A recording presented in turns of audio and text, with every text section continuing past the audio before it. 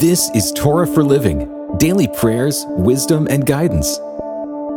A reading of the daily devotional book written by Mark Lanier, author, lawyer, and founder of the Lanier Theological Library. We're sharing scripture and insights from the Torah, the first 5 books of the Old Testament. And today we're reading in Numbers chapter 30, verse 2. If a man vows a vow to the Lord, or swears an oath to bind himself by a pledge, he shall not break his word. He shall do according to all that proceeds out of his mouth.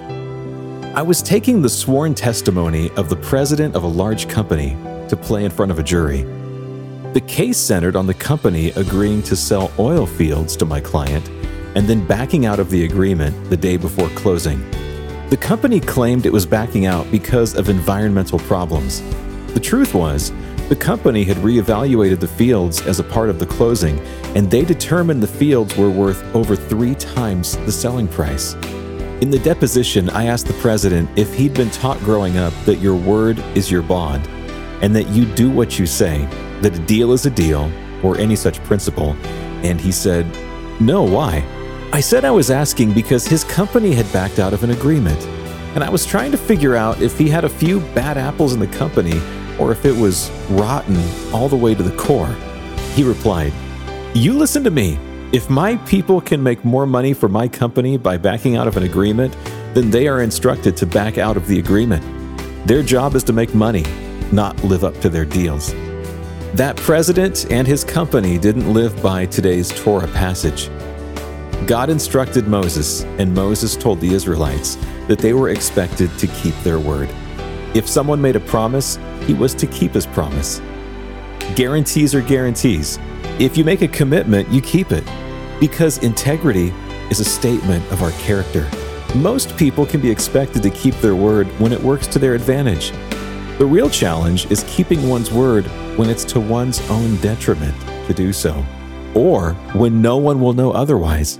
For example, when someone tells you something in confidence and you agree not to tell others, do you live up to that agreement, or do you tell others with the preface, "Don't tell anyone"? These statements about our character are also statements about our faith. If God has instructed us to be honest and faithful to our word, do we believe that God pays attention? Do we understand that God is watching? Do we really think that He cares? I certainly want to examine my life. I want to be more careful about the commitments I make. I want people to be able to trust me to keep my word. My words need to have the power of conviction and commitment. It's part of maturing in holiness. By the way, the jury in that case I wrote about gave a lot of money to my client because people expect integrity and honesty. Let's pray. Lord, help grow my character. May I be a man of my word.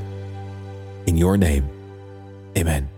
This has been a reading of the daily devotional book, Torah for Living.